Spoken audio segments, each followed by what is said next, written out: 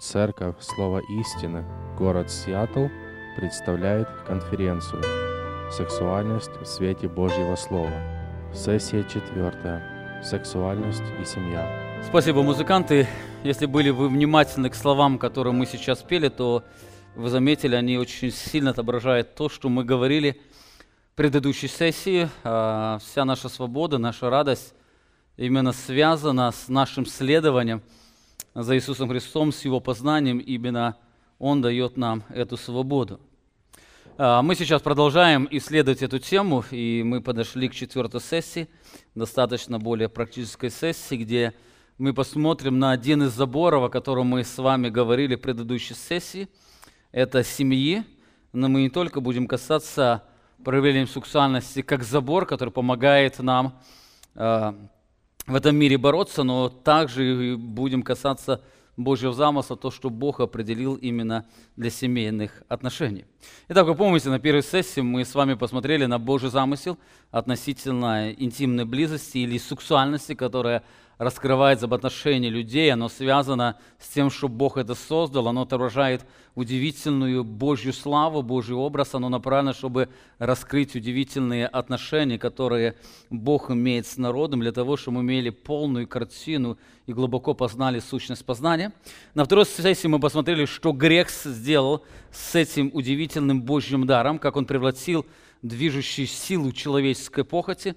Мы с вами говорили о рабстве человеческого сердца, которое постоянно находится в этом постоянном рабстве желаний, которое постоянно ищет удовлетворение. Именно инструментом этого является и сексуальность человека. На третьей сессии мы с вами коснулись вопроса Евангелия, как Евангелие освобождает именно от сексуального идолопоклонства. Во-первых, оно дает нам свободу от стыда. Мы можем реально смотреть на этот мир. Оно предлагает прощение, поэтому мы можем найти внутреннее успокоение в Боге. Оно дает нам свободу через познание Бога, и также оно дает нам наслаждение в Иисусе Христе. И также Евангелие раскрывает некоторые заборы, которые помогают нам именно бороться или ограждать от нечестия, чтобы наше сердце не погрузилось в нечестие, пока мы находимся в процессе познания Бога. На этой сессии мы с вами посмотрим на сексуальную более с практической стороны, а именно посмотрим на нее через призму двух сфер. Мы в большей степени коснемся взаимоотношений между супругами, также кратко посмотрим на вопрос воспитания детей, как понимание этого оно влияет на воспитание наших детей. Дело в том, что когда Священное Писание говорит о сексуальности с положительной со стороны, всегда она говорит именно в контексте семьи. Сексуальность, она выражается или находит выражение в семье. Она была создана только, чтобы быть частью семейных отношений. Именно поэтому она находит яркое выражение в семье. Несмотря на то, что сексуальность является Божьим даром, по причине влияния этого мира на нашу плоть, многие семьи в интимных отношениях терпят неудачу.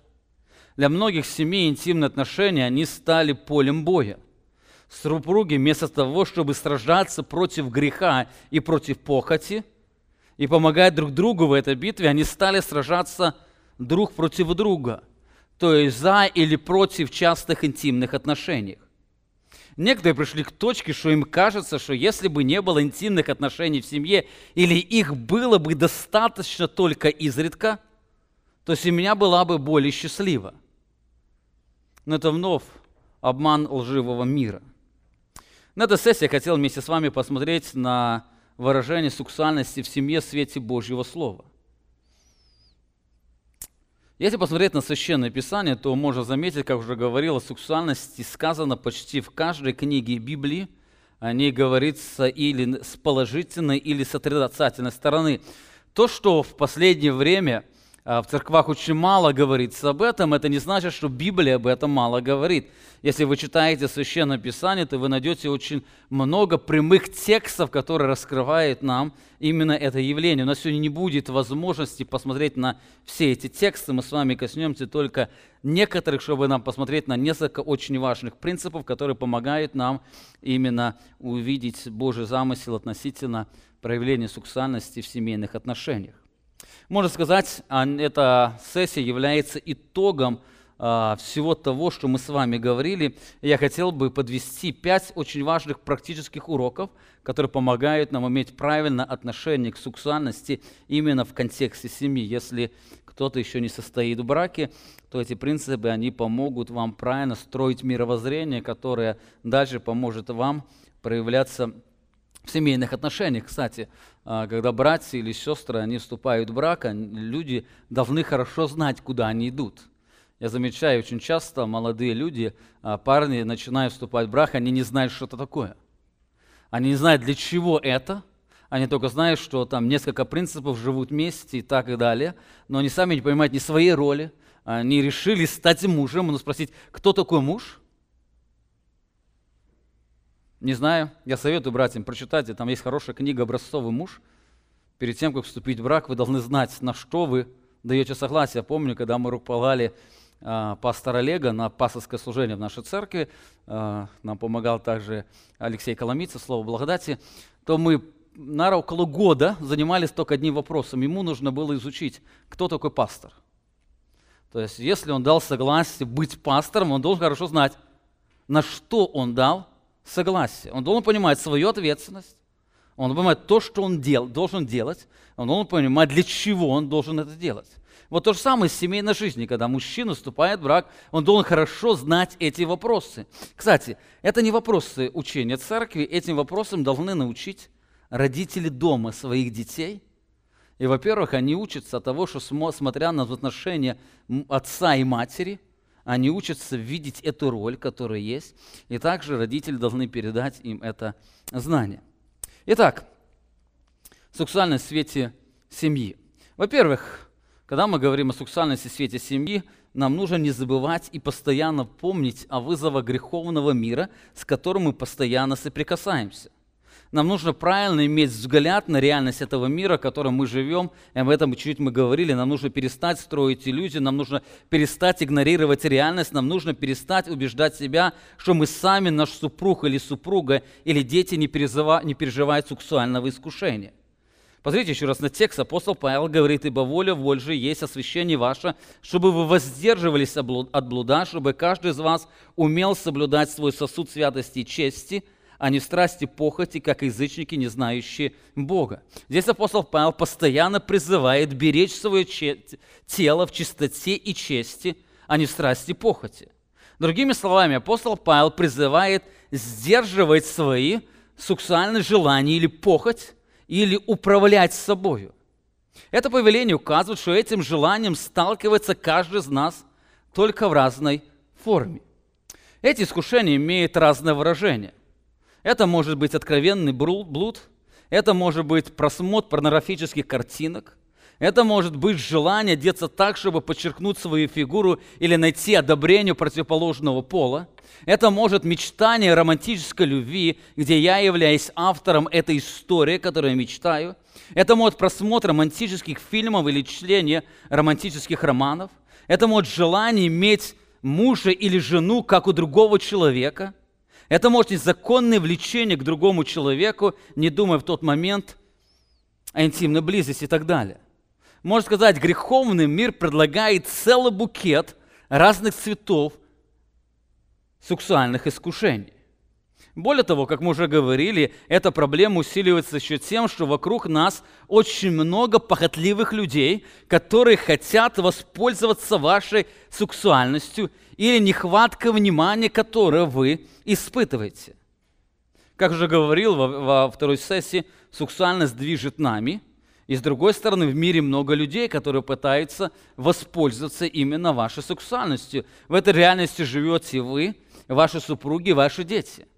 Вы, мужья, должны понимать, что вокруг много мужчин, которые пытаются воспользоваться сексуальностью ваших жен.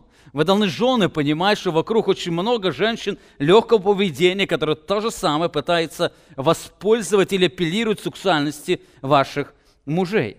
Мы можем эту реальность игнорировать, но никогда ее не сбежим. Апостол Иоанн пишет: «Ибо все, что в мире, похоть плоти, похоть очей и гордость житейская не есть от Отца, но от мира сего». Заметьте, в этом мире все построено на похоти. Это похоть плоти, это похоть очей, это гордость житейская, опять исходит из этого неутолимого желания. Куда вы не повернете голову в этом мире, вы увидите, там все пропитано похотью. Оно полностью управляет. Любая реклама, она связана с этой похотью. Любое направление, любая культура, которая диктует жизнь, она опять связана с похотью человека. В этом мире все построено на похоти. Это реальность, в котором развивается ваша семья. Именно поэтому, живя в этом мире, вы должны постоянно помнить о вызовах, с которыми постоянно сталкиваетесь вы, ваш супруг и ваши дети. Это первый очень важный принцип, мы долго не будем останавливаться на нем, мы подробно чуть говорили на других сессиях. Итак, это первое, помните о вызовах греховного мира. Во-вторых, заботьтесь о сексуальной чистоте друг друга.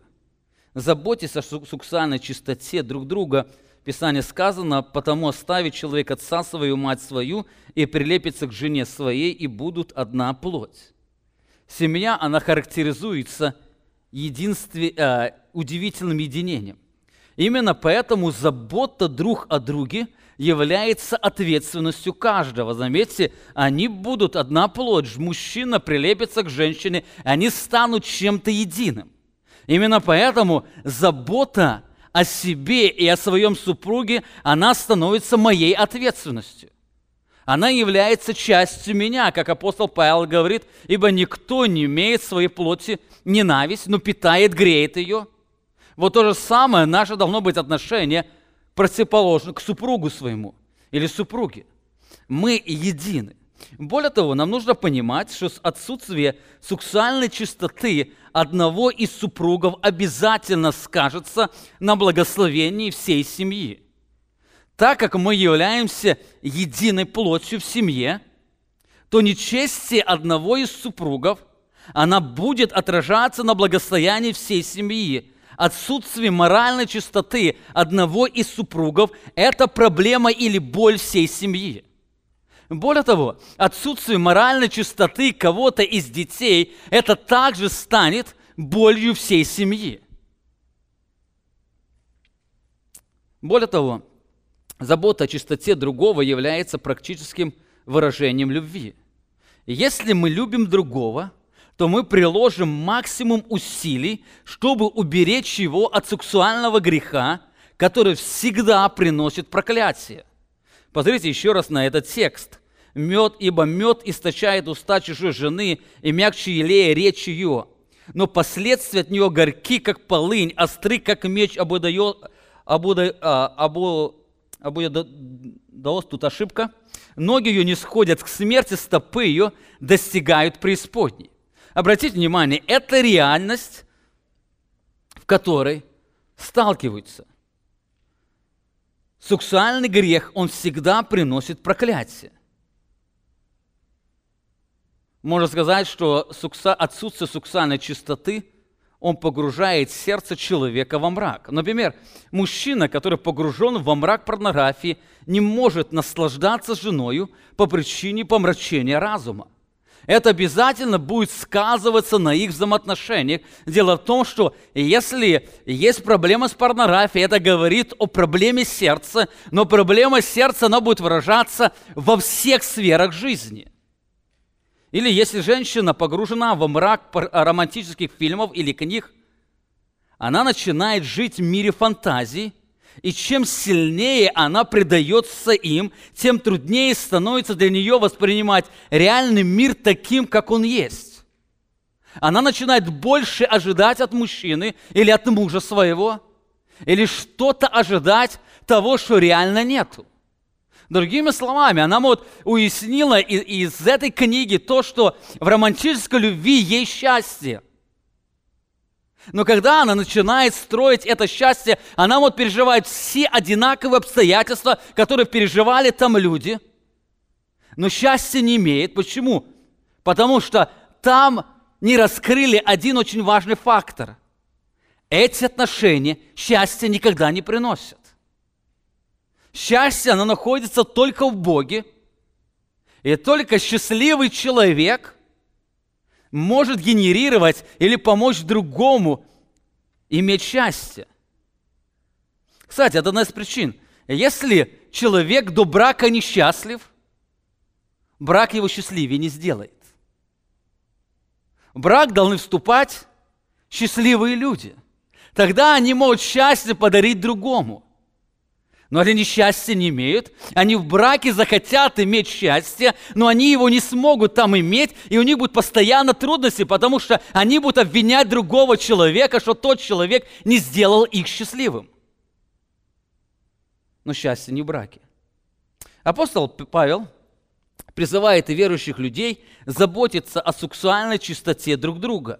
1 Коринфянам 7 глава, 2 стих. «Но во избежание блуда каждый имеет свою жену, и каждый имеет своего мужа». Павел призывает, чтобы избежать сексуальное развращение или нечистоту, как под смыслом блуд, он призывает, чтобы каждый имел свою жену или мужа. Другими словами, во избежание блуда вступайте в брак. Но заметьте, он на этом дальше не останавливается. Он говорит дальше. Павел дальше говорит, что супруги должны оказывать должное благорасположение друг к другу. Посмотрите, следующий стих сказано: «Муж оказывает жене должное благорасположение, подобно и жена мужу». Что это значит? Оказывать должное благорасположение. Оказывать должное расположение – это обязанность мужа удовлетворить сексуальные желания жены. Я бы сказал, это больше, чем интимная близость. Это оказание должного ей внимания. Это значит быть увлеченной ее личностью. Муж оказывает должное, то, что она ожидает, или в чем она нуждается, окажи ей, то есть прояви ей это внимание. Вы помните, сказано, Бог сказал, что умножит скорбь женщины, бытие, и также к мужу твоему влечение твое. Мы с вами говорили, что слово «влечение» указывает, что у женщины будет сильное желание, которое будет тянуть ее к мужу. Это желание внимания, заботы, признательности, времяпровождения, ласки и так далее. Мужья, помните, ваши жены нуждаются в вашем внимании. Более того, помните, вокруг очень много мужчин, которые не против воспользоваться желанием ваших жен. Я встречал много мужчин, я вспоминаю, один рассказывал о том, что мы с ним вместе работали, он говорит, я после этой работы работал на другой работе, чтобы заработать много денег. Жена моя имела достаток во всем. Но ты знаешь, через некоторое время она ушла к бедному мексиканцу. Оказывается, пока он работал, другой человек оказывал ей внимание. Он-то и внимание обделил, он все на работу отдавал, приходил домой, ему не до внимания, он сразу ложился спать, потому что утром надо встать, опять работать, и так каждый день. Но внимание кто-то оказал другой человек. Эта женщина, она отказалась от всех этих денег, потому что она понимала, в деньгах счастья нету. И она пошла за другим мужчиной, который якобы проявил ей любовь. Ну, кстати, это опять ложная любовь, потому что у мужчины есть своя жена, которая также говорит, что она обделена вниманием. Помните, ваши жены нуждаются во внимании, если вы не будете удовлетворять, есть очень много окружающих людей, которые не против воспользоваться желанием ваших жен. Так вы должны удовлетворить их желание, чтобы у них не было искушений погружаться в мир романов, греховных мечтаний или взаимоотношений с другими людьми. Кстати, есть еще одно средство, где дьявол очень хорошо использует недостаток внимания мужа к своей жене. Это социальные сети. Там целый спектр различных ситуаций. Там очень много заботливых, любящих мужчин, которые готовы любить всех женщин на свете через слова. И многие женщины, обделенные этим вниманием, им кажется, это настоящий мужчина, который способен проявить настоящую любовь. Но знаете, это ложь. Но проблема, она начинается с мужей. Апостол Павел говорит, во избежание блуда каждый имеет свою жену и мужа. Дальше говорит, это еще не все.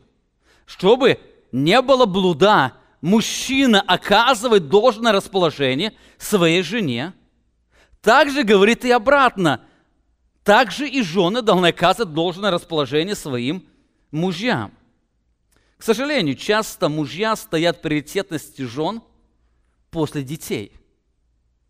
Жена больше увлечена детьми, нежели мужем.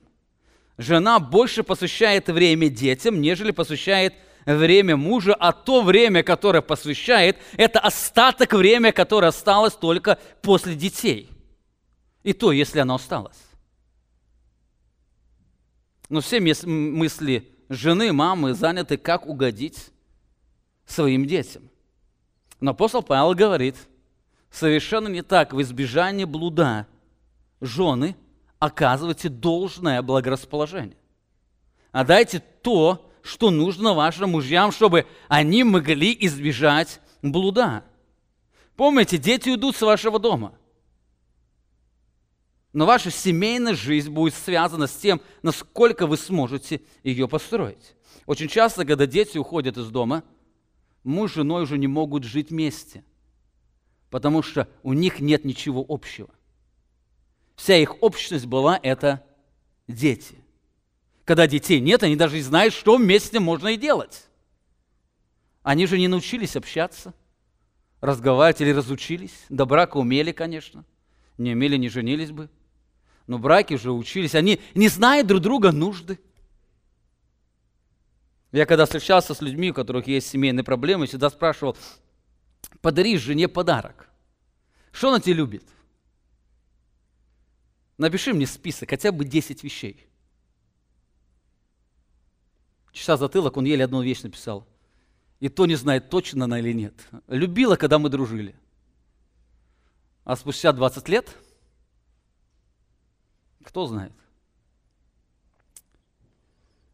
Жена и мужья должны оказывать друг другу должное расположение. Но об этом опять на этом апостол Павел не останавливается. Он еще идет дальше. Дальше говорит, забота о чистоте друг друга связана не только с должным вниманием друг к другу, но также супруги должны отдавать свое тело. В следующем стихе апостол Павел говорит, жена не властна над своим телом, но муж, равно и не муж властен над своим телом, но жена. Так здесь сказано, что жена не должна властвовать над своим телом. Что это значит? Это говорит о том, что она должна настолько удовлетворить своего мужа, чтобы у него не возникло сексуального искушения. Это и есть выражение любви к супругу и к Богу. Заметьте, главная тема – во избежание блуда каждый имеет своего мужа и жену. Теперь он говорит о внимании, и дальше он говорит, удовлетворите сексуальные желания друг другу так, чтобы больше не было искушений. Важно отметить, что данное действие, оно не гарантирует сексуальную чистоту. Дело в том, что проблема сексуального греха является именно сердце. Так данное повеление, оно только помогает поставить забор, чтобы хоть как-то уберечь семью от страданий и проклятия. Более того, дальше Павел говорит, что интимные отношения должны быть настолько частыми, чтобы у никого из супругов не возникало искушение. 5 стих говорит, не уклоняйтесь друг от друга, разве по согласию, на время для упражнения постей и молитвы, а потом опять будьте вместе. Почему? Чтобы не искушал вас сатана невоздержанием вашим.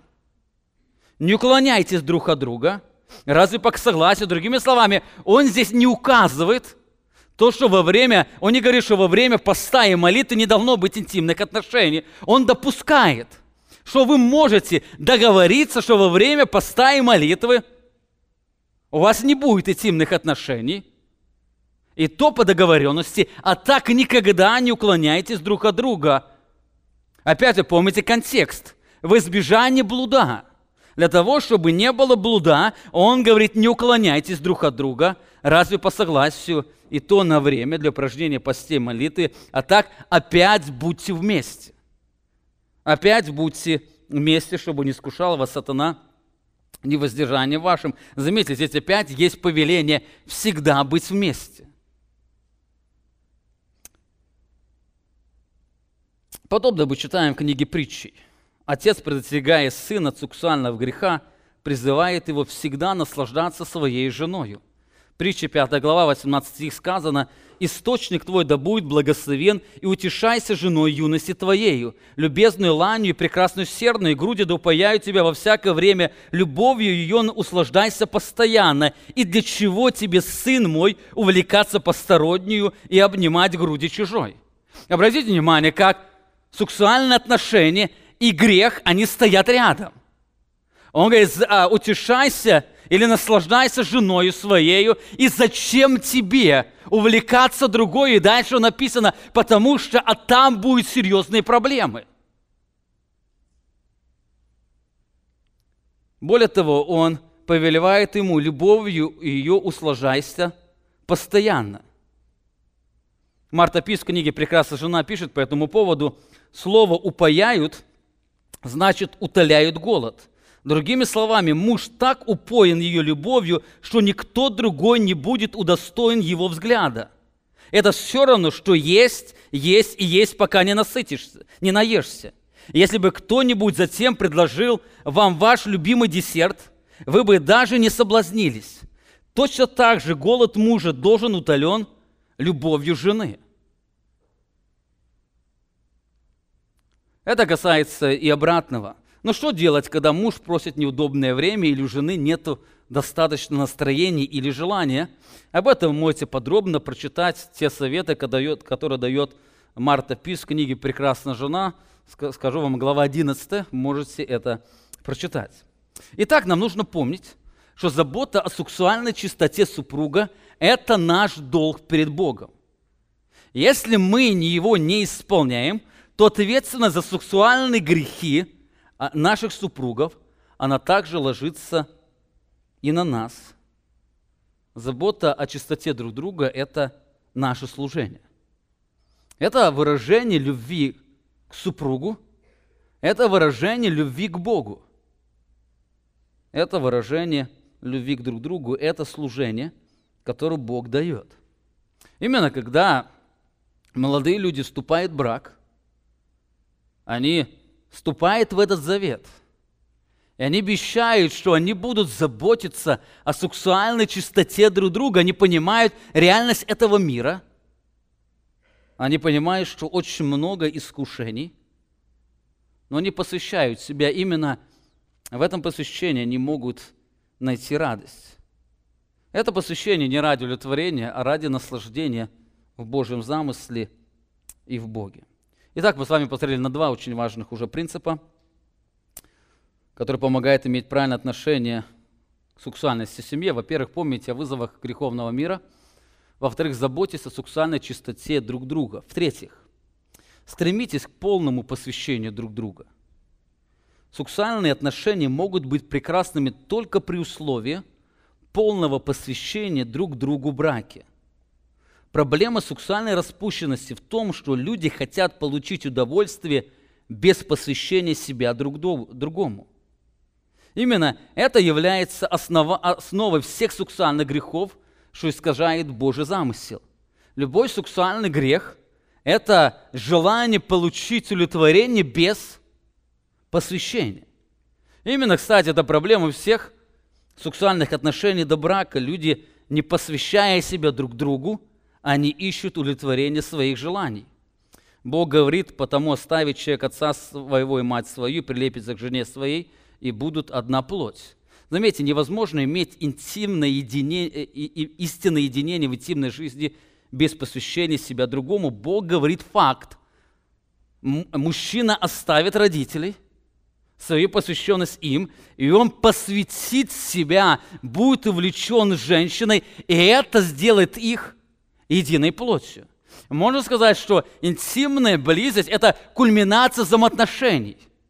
Интимная близость – это не ради интимной близости, эта интимная близость, она требует определенных отношений. Именно на этот принцип указывает апостол Павел, призывая к заботе о интимной чистоте друг друга. Он указывает, что эта забота является служением, которое совершается в контексте посвящения. Посмотрите еще раз на эти слова. «Но во избежание блуда Каждый имеет свою жену, и каждый имеет своего мужа. Муж оказывает жене должное благорасположение, подобно жена мужу. Жена не властна над своим телом, но муж, равный муж не властен над своим телом, но жена. Обратите внимание на развитие мысли апостола Павла. Вы помните, в той культуре порядок слова или порядок мысли всегда имело важное значение. Сначала Павел утверждает, в избежании блуда каждый имеет свою жену и своего мужа. Потом он обращается к мужьям, чтобы они оказывали должное расположение женам, а потом подобно говорит женам. Почему такой порядок? Почему апостол Павел обычно сначала обращается к женам, и вдруг здесь он обращается в первую очередь к мужьям? Потому что эта проблема больше мужей, нежели жен. Больше мужья игнорируют взаимоотношениями, нежели жены. Но в следующем стихе он первый говорит женам, чтобы они не властвовали над своим телом, а потом мужьям. Почему? Потому что эта проблема больше касается женщин, которые отказывают своим мужьям. Более того, здесь Павел сначала говорит о взаимоотношениях, потом о интимной близости. Сначала он говорит, оказывайте должное благорасположение, а потом не властвовать над своим телом. Это очень важный порядок, о чем говорит апостол Павел. Муж, который хочет, чтобы жена удовлетворяла его сексуальные желания, должен посвятить себя ей. Он должен проявить заинтересованность в ней, как ее в личности, но не в ее теле. Именно в этом контексте женщине легче посвящать себя. Более того, данная посвященность, она подразумевает, что вы не будете требовать от нее то, что приносит неприятные ощущения или идет против ее совести. Стюарт Скотт в книге «Образцовый муж» пишет: «Никогда не пользуйтесь манипуляционными чувствами. Если ты любишь меня, то ты» и так далее. Некоторые действия не запрещены Писанием в прямой форме, но у некоторых людей они могут ассоциироваться с грехом. Есть люди, которые глубоко убеждены, что это грязные действия. Грубым нарушением является то, что наносит вред телу, например, анальный секс. Люди должны полностью посвятить себя, и в этом посвящении они имеют эти интимные близости, которые являются частью этого посвящения. Интимная близость подразумевает в первую очередь заинтересованность в личности, а не в теле другого. Если этого не происходит, если люди, они не заинтересованы в друг друге, то человек использует сексуальные отношения вне контекста Божьей славы. Постоянно помните, что сексуальные отношения, они тесно связаны с посвящением друг другу. Итак, это три урока, которые мы видим, которые помогают нам иметь правильное отношение в семейной жизни. Во-первых, помните о вызовах греховного мира. Второе, заботьтесь о сексуальной чистоте друг друга. Кстати, у нас есть молодежь, когда вы готовитесь к браку, также заботьтесь о сексуальной чистоте друг друга. Помните, это проявление любви, это проявление заботы. Третье, стремитесь к полному посвящению друг друга. В-четвертых, познавайте друг друга. Посмотрите еще раз на удивительный Божий замысел в интимных отношениях. Здесь сказано: «Потому оставит человек отца свою, мать свою, и прилепится к жене своей». Данная увлеченность мужчины и женщины является неотъемлемой частью брака. Именно данная увлеченность должна вести к интимным отношениям. В этом греховном мире эта часть игнорируется. В этом мире основой сексуальных отношений является личное желание человека. Так Бог замыслил интимную близость совершенно для другой цели. Сексуальность должна быть движущей силой познания другого человека, что приводит к самому близкому единению интимной близости. Именно поэтому в Писании сказано: «Адам познал жену свою, и она зачала и родила сына». Слово «познал» означает, он близко прилепился к ней, или он был сильно увлечен ею, и частью этого увлечения является сын, который у них родился. Апостол Петр пишет мужьям, 1 Петра 3 глава 7 стих: «Также вы, мужья, обращайтесь благоразумно с женами вашими, как с немощнейшим сосудом, оказываем честь ко сонаследницам благодатной жизни, дабы не был вам препятствием в молитвах. Глагол «обращайтесь» означает сожительство или ввести совместную жизнь, или жить вместе. Так Петр призывает мужей жить вместе с женами в контексте благоразумия. Он говорит, обращайтесь благоразумно. Слово «благоразумно» – это перевод греческого слова «гносис», что означает знание, познание или разумение. Так Петр призывает мужей жить с женами по знанию, которое они должны иметь. Обращайтесь по познанию, которое вы имеете. Это очень важно. Каждый муж должен посвятить себя, чтобы познавать свою жену. Муж должен знать свою жену. Он должен знать ее слабости, он должен знать ее переживания. Только тогда, когда он знает ее, он может благоразумно относиться к ней. Если муж не знает своей жены, он не сможет с ней иметь близкие отношения. Именно это стремление должно стать основанием семейных отношений. Чем мужчина больше познает женщину, тем он больше познает удивительный Божий замысел, который Бог даровал для него. Сегодня можно часто услышать, что женщину трудно понять. И это действительно так, если мы целенаправленно не посвящаем себя познанию ее.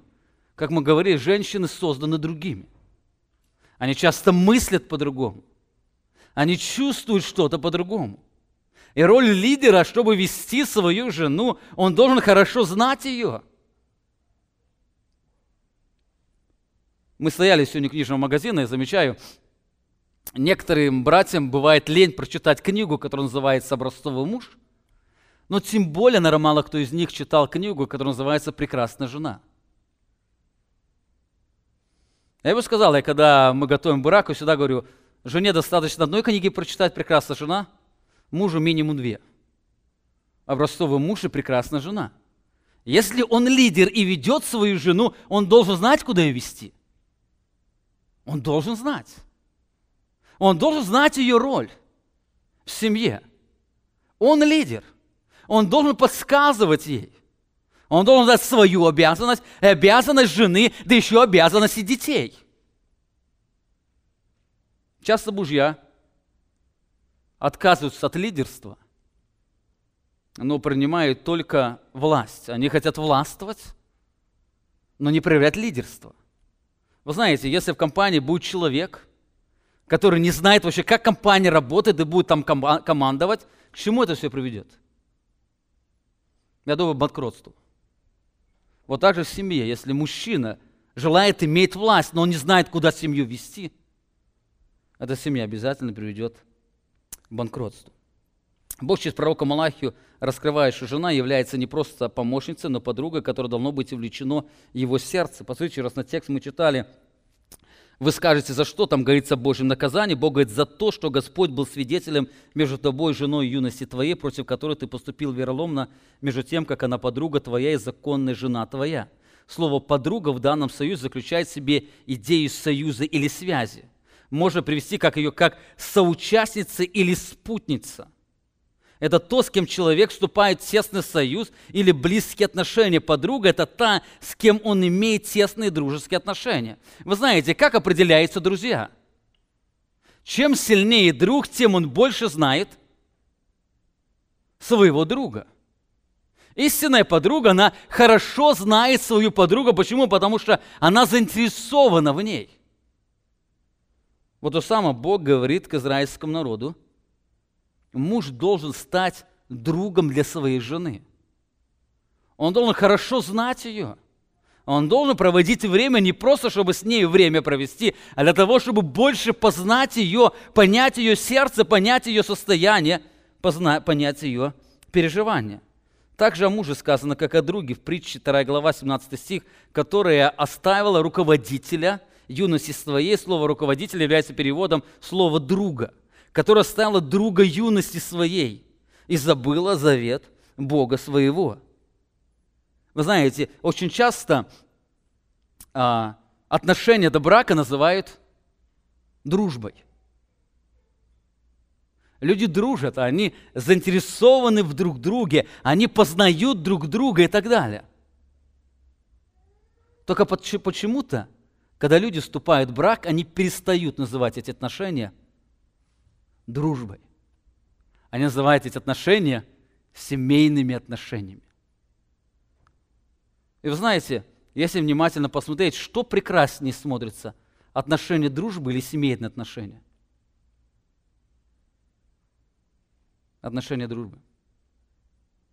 И многие выбирают никогда в семейные отношения не вступать, чтобы не разрывать отношения дружбы.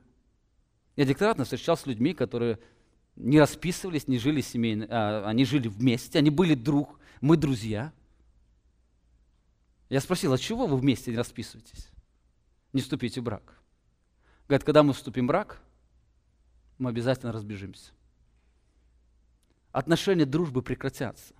Сейчас мы живем и понимаем, что мы должны оказывать друг другу должное расположение, иначе мы можем легко разбежаться.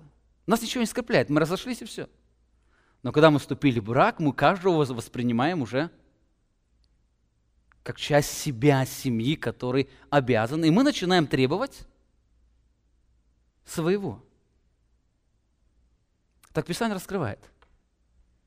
Отношения дружбы – это отношения мужа и жены.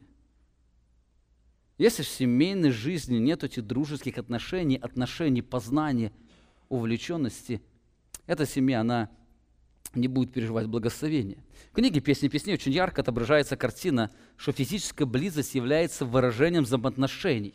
Стремляясь являть Божью славу в интимных отношениях, мы не должны разделять сам секс от посвящения друг другу и взаимоотношений. Мы должны, наоборот, воспринимать его через призму Божьего замысла. Посмотрите, «Песни песней», 7 глава, 11 стих. «Я принадлежу другу моему, и ко мне обращено желание его». Эта женщина говорит о своем муже. Жена говорит о муже. Говорит, я принадлежу кому? Она называет его другом своим. Я принадлежу другу моему, и ко мне обращено желание его. «Приди, возлюбленный мой, выйдем в поле, побудем в селах. Поутру пойдем в виноградники, посмотрим, распустилась ли виноградная лоза, раскрылись ли почки, расцвели ли гранатовые яблоки. Там я окажу ласки мои тебе». Заметьте, перед тем, как наступят эти интимные отношения, сколько уже запланировано. Ты приди, мы погуляем в поле, мы побудем в селах. Еще ночь пройдет, мы утром сходим в виноградники и посмотрим, что там происходит. Это книга «Дивный сад», помните, там виноградная картина. И говорит, я там окажу тебе ласки мои. Видно, оттуда картинка взята. Это отношения, это не просто интимная близость. Прибежали, на 5 минут забежали и разбежались. Это вопрос отношений, именно это то, что скрепляет семью. Но знаете, любое познание, оно требует время. Любое познание, оно требует время. Именно поэтому, когда вы планируете интимную близость, вам нужно думать не просто о сексе, но о отношениях, о самой личности другого. Стюарт Скотт пишет, секс не должен становиться основой брака. Он должен быть только одним из аспектов брака. Мужья не должны делать физическую близость более важной, чем она на самом деле. Если секс поглощает вас полностью, значит, что-то не в порядке. Будучи другом и пастором своей жены, вы должны наслаждаться ее личностью настолько же, насколько ее телом. Вы можете личностью наслаждаться даже больше, чем телом, но не меньше. Интимные отношения, они предназначены, чтобы супруги, они познавали друг друга. Это отношения. Это время, которое они посвящают, в котором они находят радость единства, радость единения. Именно, кстати, эти отношения, они упояют человека или удовлетворяют его. Именно эти отношения, они сближают в браке, и они делают его крепче. Именно в этих отношениях с супругом легче проявлять верность друг другу. Это отношения познания, которые укрепляют семью. Именно эти отношения, они являют Божью славу. Или вы хотите, чтобы ваша интимная близость, она была отображением Божьей славы. Если вы хотите через это прославлять Бога, то помните, Бога прославляет только интимная близость, которая направлена на познание друг друга. Когда мы познаем друг друга, мы больше учимся восхищаться самим Богом, тем, что Он создал.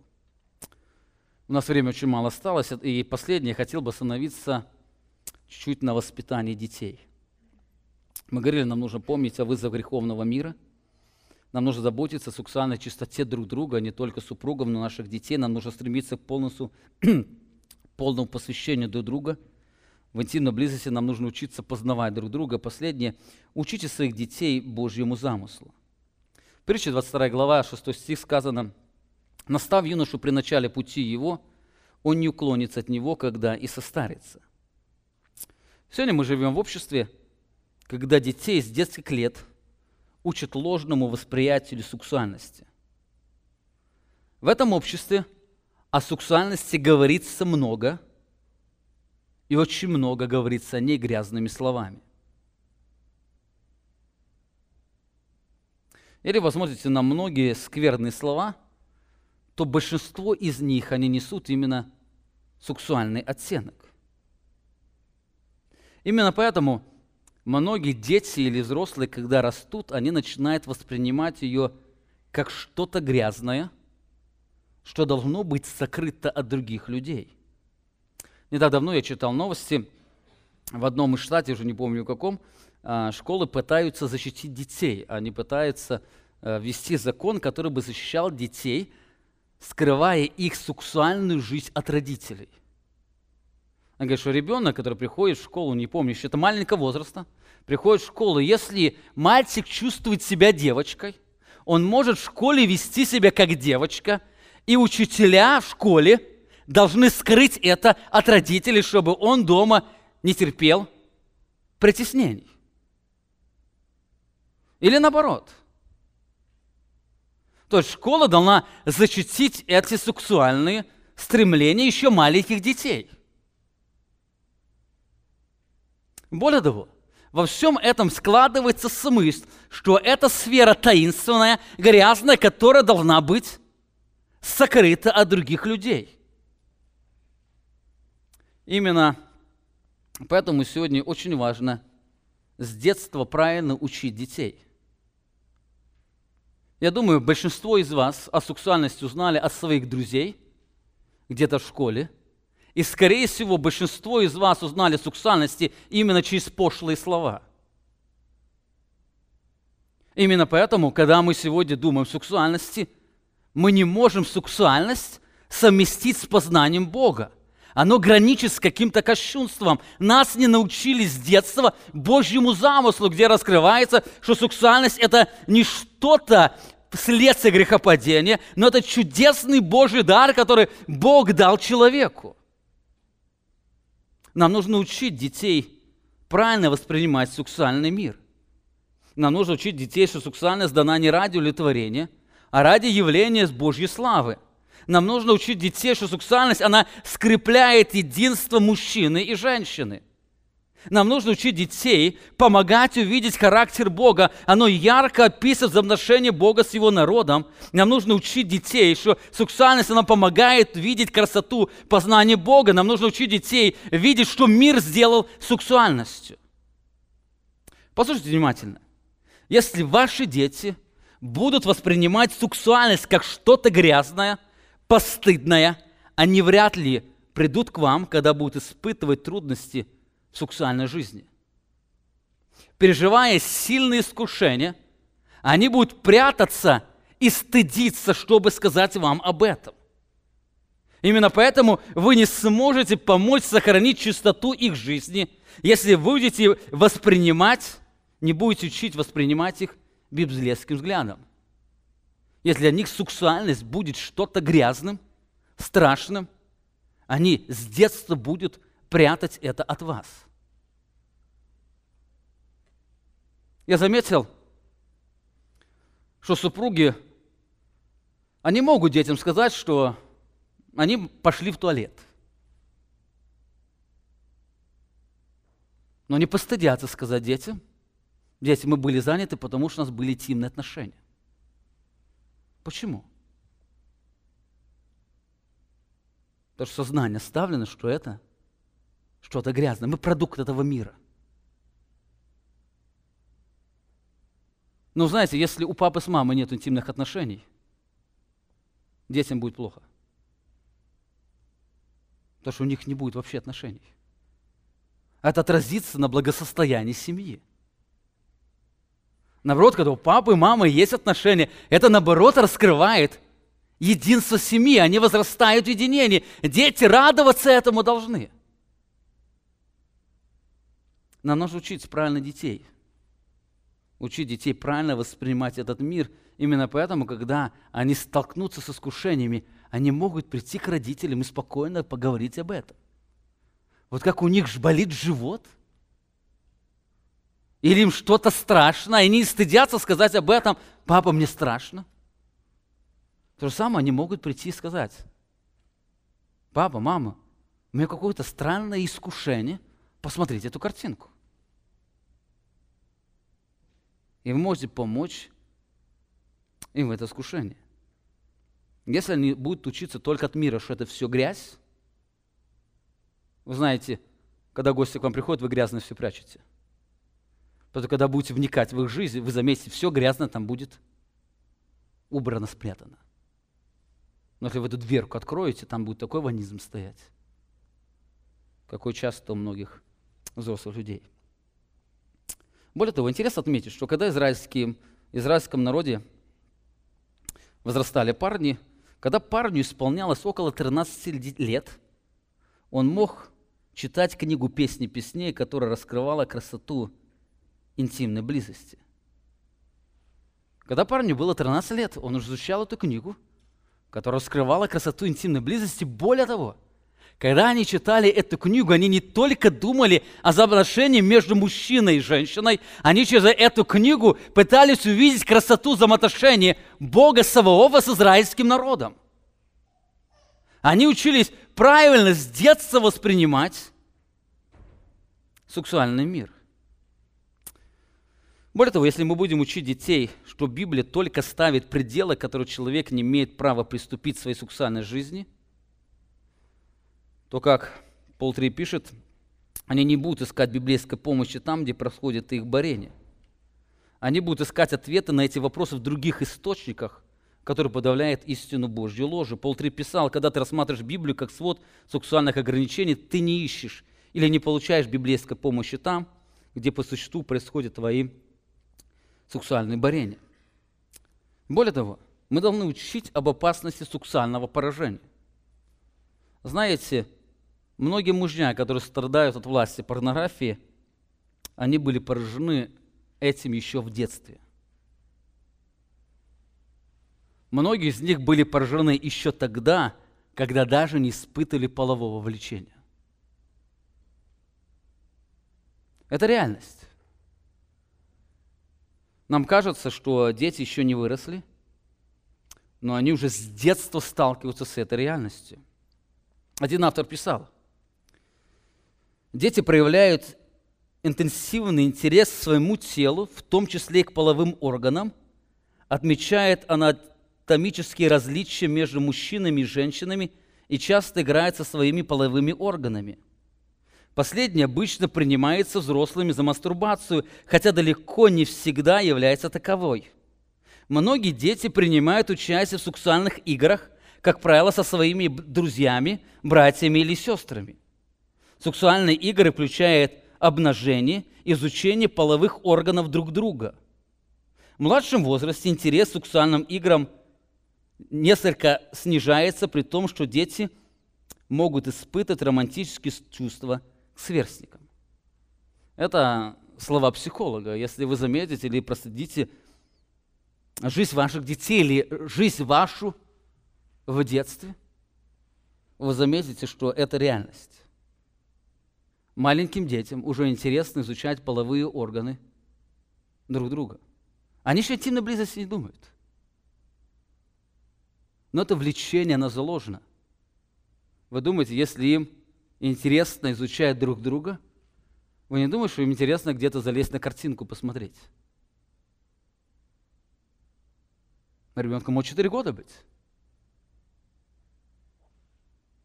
А у него уже есть опасность, когда в руках ее всегда обычно мамин, папин телефон, залезть туда, куда не нужно.